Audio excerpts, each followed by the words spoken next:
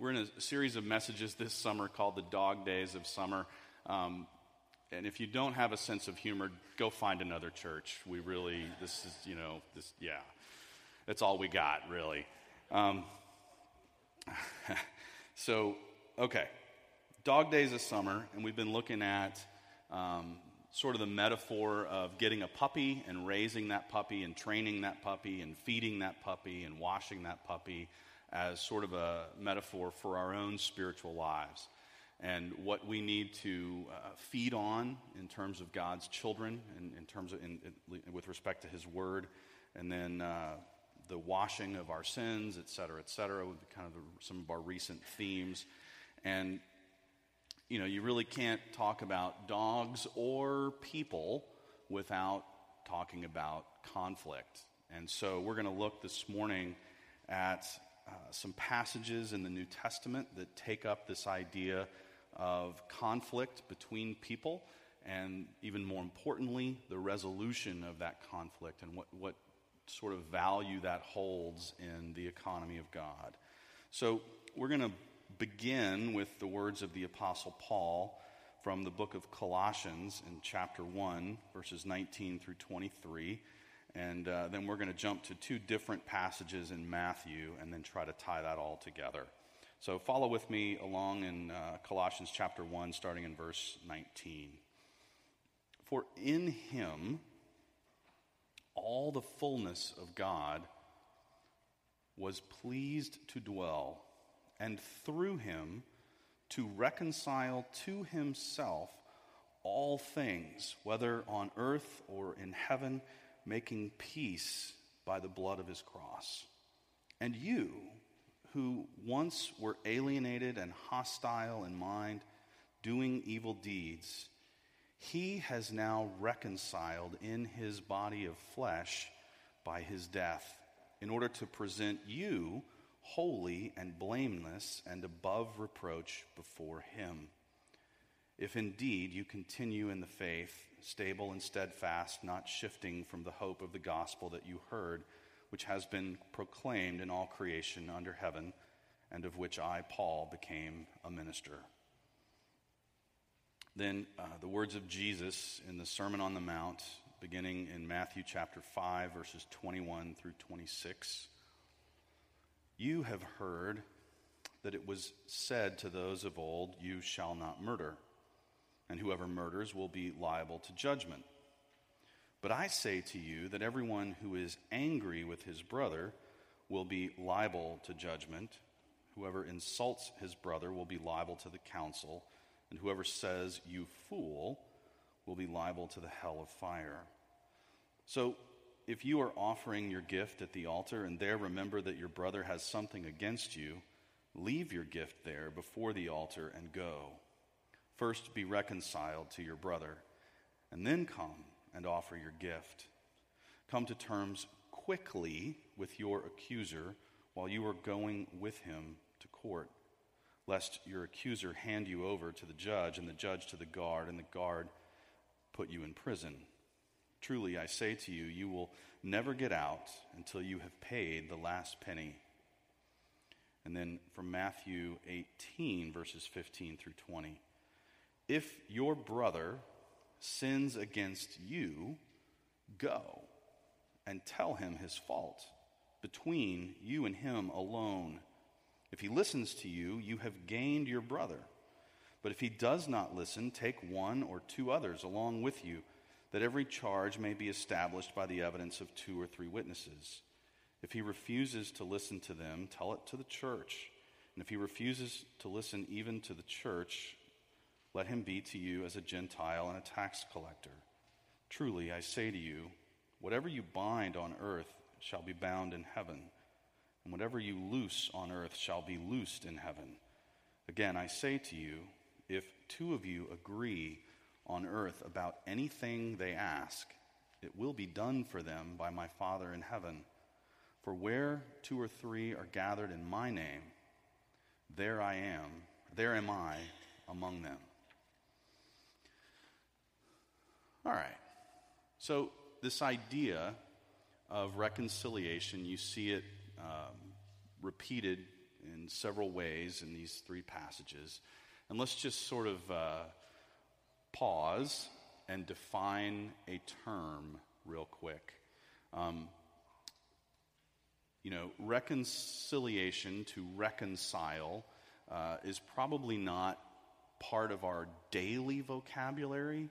When your kids are fighting, you don't turn to one and say, "Would you please go reconcile with your sister?" Maybe if you lived in England for a little while, you might say that. So let's just define a term, and I stole this off the Merriam-Webster online dictionary, but reconciliation, being a noun, is the act of causing two people or groups to become friendly again after an argument or disagreement. Of course, it has other definitions there. You can think of financial reconciliation on your checkbook or something like that.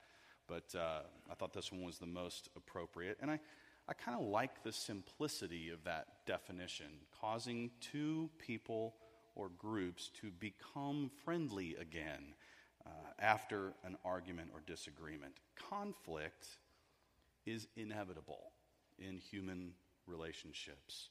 We can, just pick a context where there's more than one person. We could take you to a kindergarten classroom, or we could take you to a church board meeting, or we could take you into any of our homes, right? Wherever there are two or more gathered, there will be conflict, right? That's part of our human nature. Jesus understood this and spoke directly to this sort of universal human quality, that we will disagree with each other and we will leave certain interactions simply flat out not liking someone else, okay? Or at least not liking the outcome. So there are two aspects of reconciliation that I want us to look at today as we're sort of taking up this idea of dogfights or conflict between people. And the first really is sort of that which transcends all of these contexts in which we normally have or experience our conflict. The first thing I want us to take a look at is this call to reconcile with God, to figure out what it means to be at peace with God. So look at the definition this way: the act of causing humans and God to become friendly again after an argument or disagreement. All right? To begin this idea of reconciliation where it is most important. And the premise is simply this: if we don't have peace with God internally, we really will never find or achieve true peace in our human relationships. If we're not at peace with God, we're really not going to be at peace with anyone. And I don't mean to say that a person can't be peaceable or, I'm thinking maybe of Gandhi or something, I mean, you can be a kind person, but until we really find reconciliation with God, we're really not going to fully be able to find peace in our human relationships. That's the premise. So let's begin there, this idea that we are called to reconcile with God that we see in this passage from Colossians. And Paul is very clear that we are reconciled to God through the death of Christ. That is our entry point to finding peace and reconciliation with God. That we accept the death of his Son as that which gives us peace and forgiveness. We're to rely on the blood of God himself for our peace. And this is really the amazing component of Christianity, that not only did God become human, as Paul articulates here, but he willingly went and with his sinless self to the cross on our behalf to lay down his life for the sake of our reconciliation, our forgiveness, our ability to have peace with God. And Paul is unusually clear here that it's God himself who became human, and it's by that blood of God that we are healed, that we are forgiven, that we find grace eternal. So we're to reconcile with God through the death of his Son, to rely on the blood of God himself, and to move from this state of being hostile to this state of peace with God. And you see that language in what Paul is saying in the passage in Colossians. You, who once were alienated and hostile in mind, doing evil deeds, he has now reconciled in his body of flesh by his death, in order to present you holy and blameless and above reproach before him. And so this reconciliation with God moves us from a place of separation and hostility to a place of peace and reconciliation and wholeness and joy in our relationship with God. And so that's where it all begins. That's where reconciliation starts for the Christian. And while we are reconciled with God through the death of his Son, we are reconciled into the life of Christ. And Paul makes this very clear here as well, that there is a calling to move that comes with our reconciliation. We're not just forgiven, right? That's a wonder in and of itself, that the blood of Christ has washed us clean spiritually. It's taken our sin off of us in terms of its burden. That's a marvel in and of itself. But God doesn't stop there. He says this is a calling into holy life, into the life of Christ, into all that Christ brings with him to our lives. And so we're called to move from our sinfulness into Christ's holiness. And we're called to step into this calling to sort of engage our faith and figure out, what does this mean for my friendships at school? What does it mean for my colleagues at work? What does it mean in my house, in my home with my family? What does it mean anywhere in life? What does this idea translate into? It's a calling to move in such a way that we are, and you see Paul say this, there's an expectation that we're not just redeemed and stagnant, but that we continue in the hope that we are called to in Christ. We move towards this life of giving and loving, and we're always sort of walking in toward the hope we have in Christ.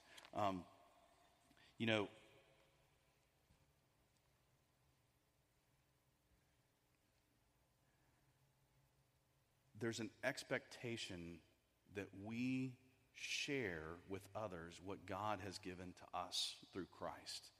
That we take what's been given to us and sort of repackage it and re-gift it, if you will, to someone else. And you see Paul saying at the end of this passage, there's this expectation that we continue in the hope of the gospel.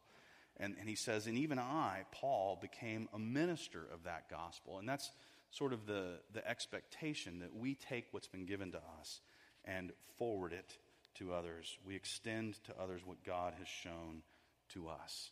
And that sort of moves us into the second side of this idea of reconciliation. We're to reconcile with God in terms of who he is, what he has done for us on the cross.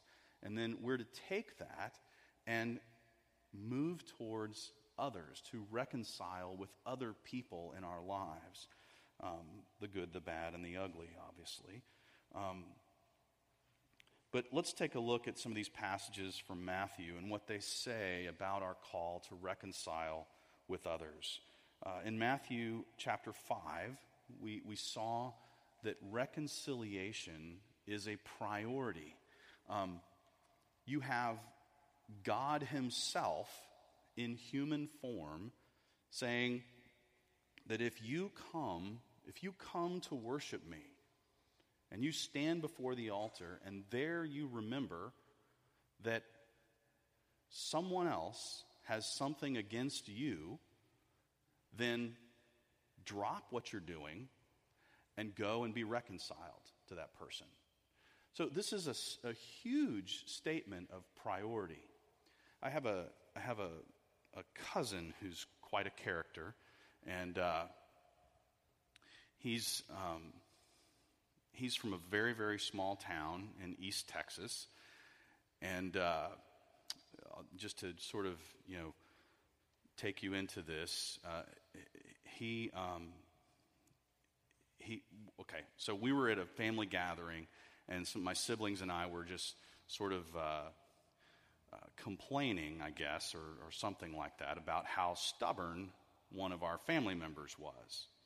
And he just sort of laughed, and he starts like going down the family genealogy, and he's like, he was stubborn, she was stubborn, they were stubborn, we are stubborn.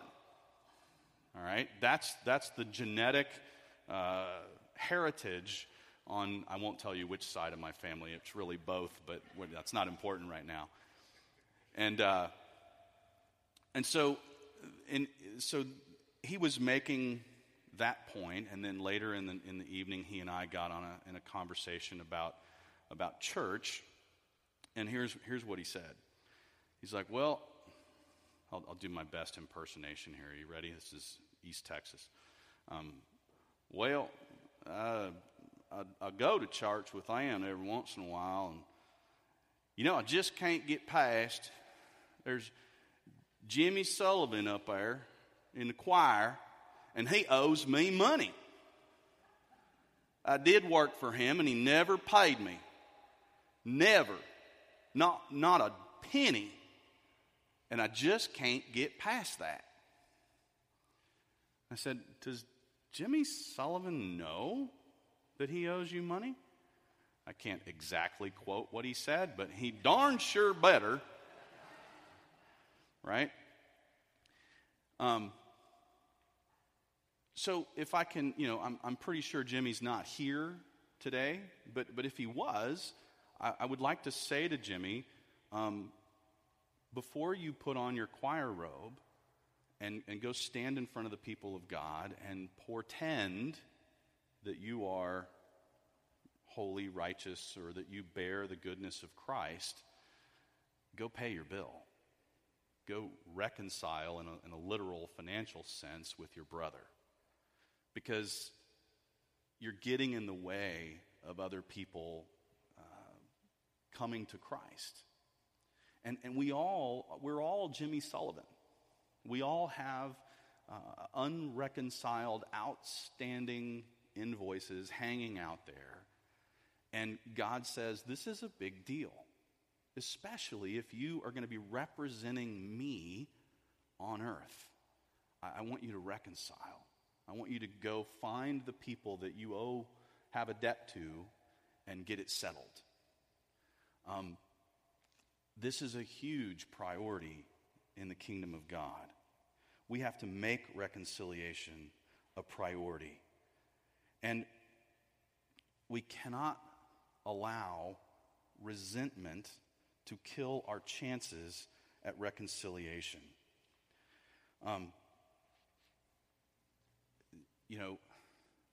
You can hear Jesus speaking to us.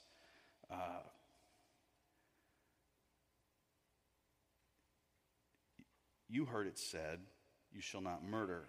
I'm going to skip a couple words, but I say to you that everyone who is angry with his brother will be liable to judgment. Whoever insults his brother will be liable to the council, and whoever says "you fool" will be liable to the hell of fire. We come into conflict with others, and instead of reconciling those conflicts, we just let them hang out there. We say, "Oh, it's no big deal," or whatever, and we resent that person. And that resentment builds. It's a murder of sorts, Jesus is saying. It's the same impulse within us that will stand in the way of both our reconciliation with God and our reconciliation with others. So where we allow resentment to build and accumulate, we're not doing the work of God. We talked last week about forgiveness, and this is just sort of a reiteration of that, but with respect to conflict. So we see that reconciliation is a priority, and we're called not to allow resentment of others to kill our chances for reconciliation. And Jesus tells us, run toward the conflict. Run toward the conflict.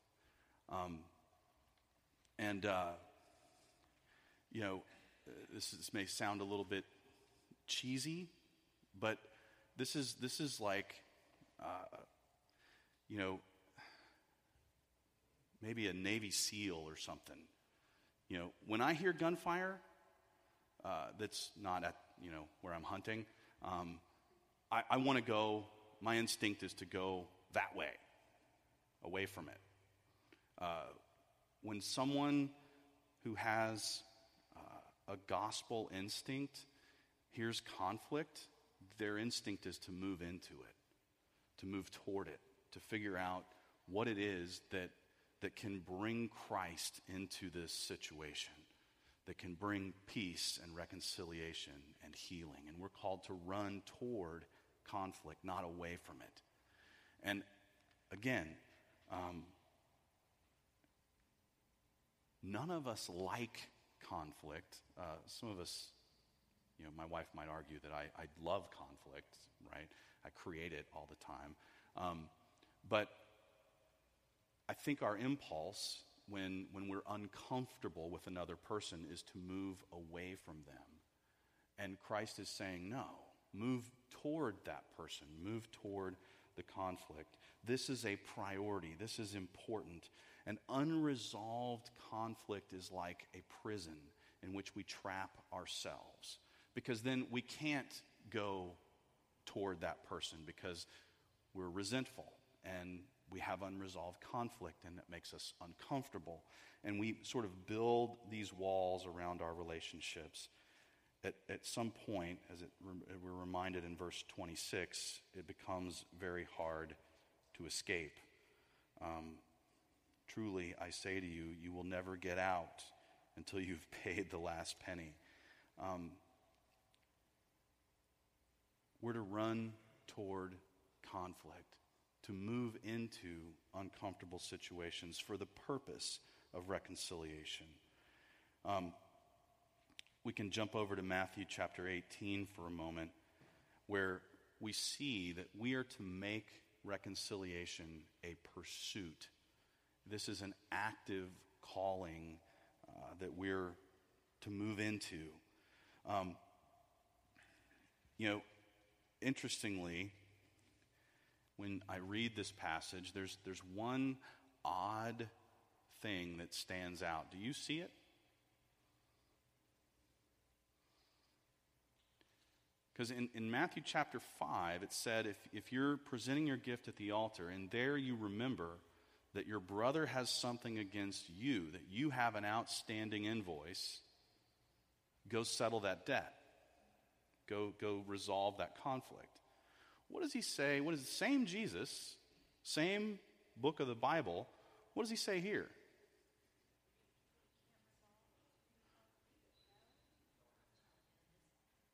What's that? Say that one more time. Yes. So it says, if your brother has sinned against you, go to him and tell him his fault. Okay? You see that he's got like both stinking bases covered? Because if I just had Matthew 5, and then I only have to go deal with stuff when I screw up. But with Matthew 18, I've got to go deal with stuff when somebody else upsets me. Not when I upset somebody else, or not just when I upset somebody else. Did you see that? Do you see? I mean, he's got us on both sides. And he says, here's the deal.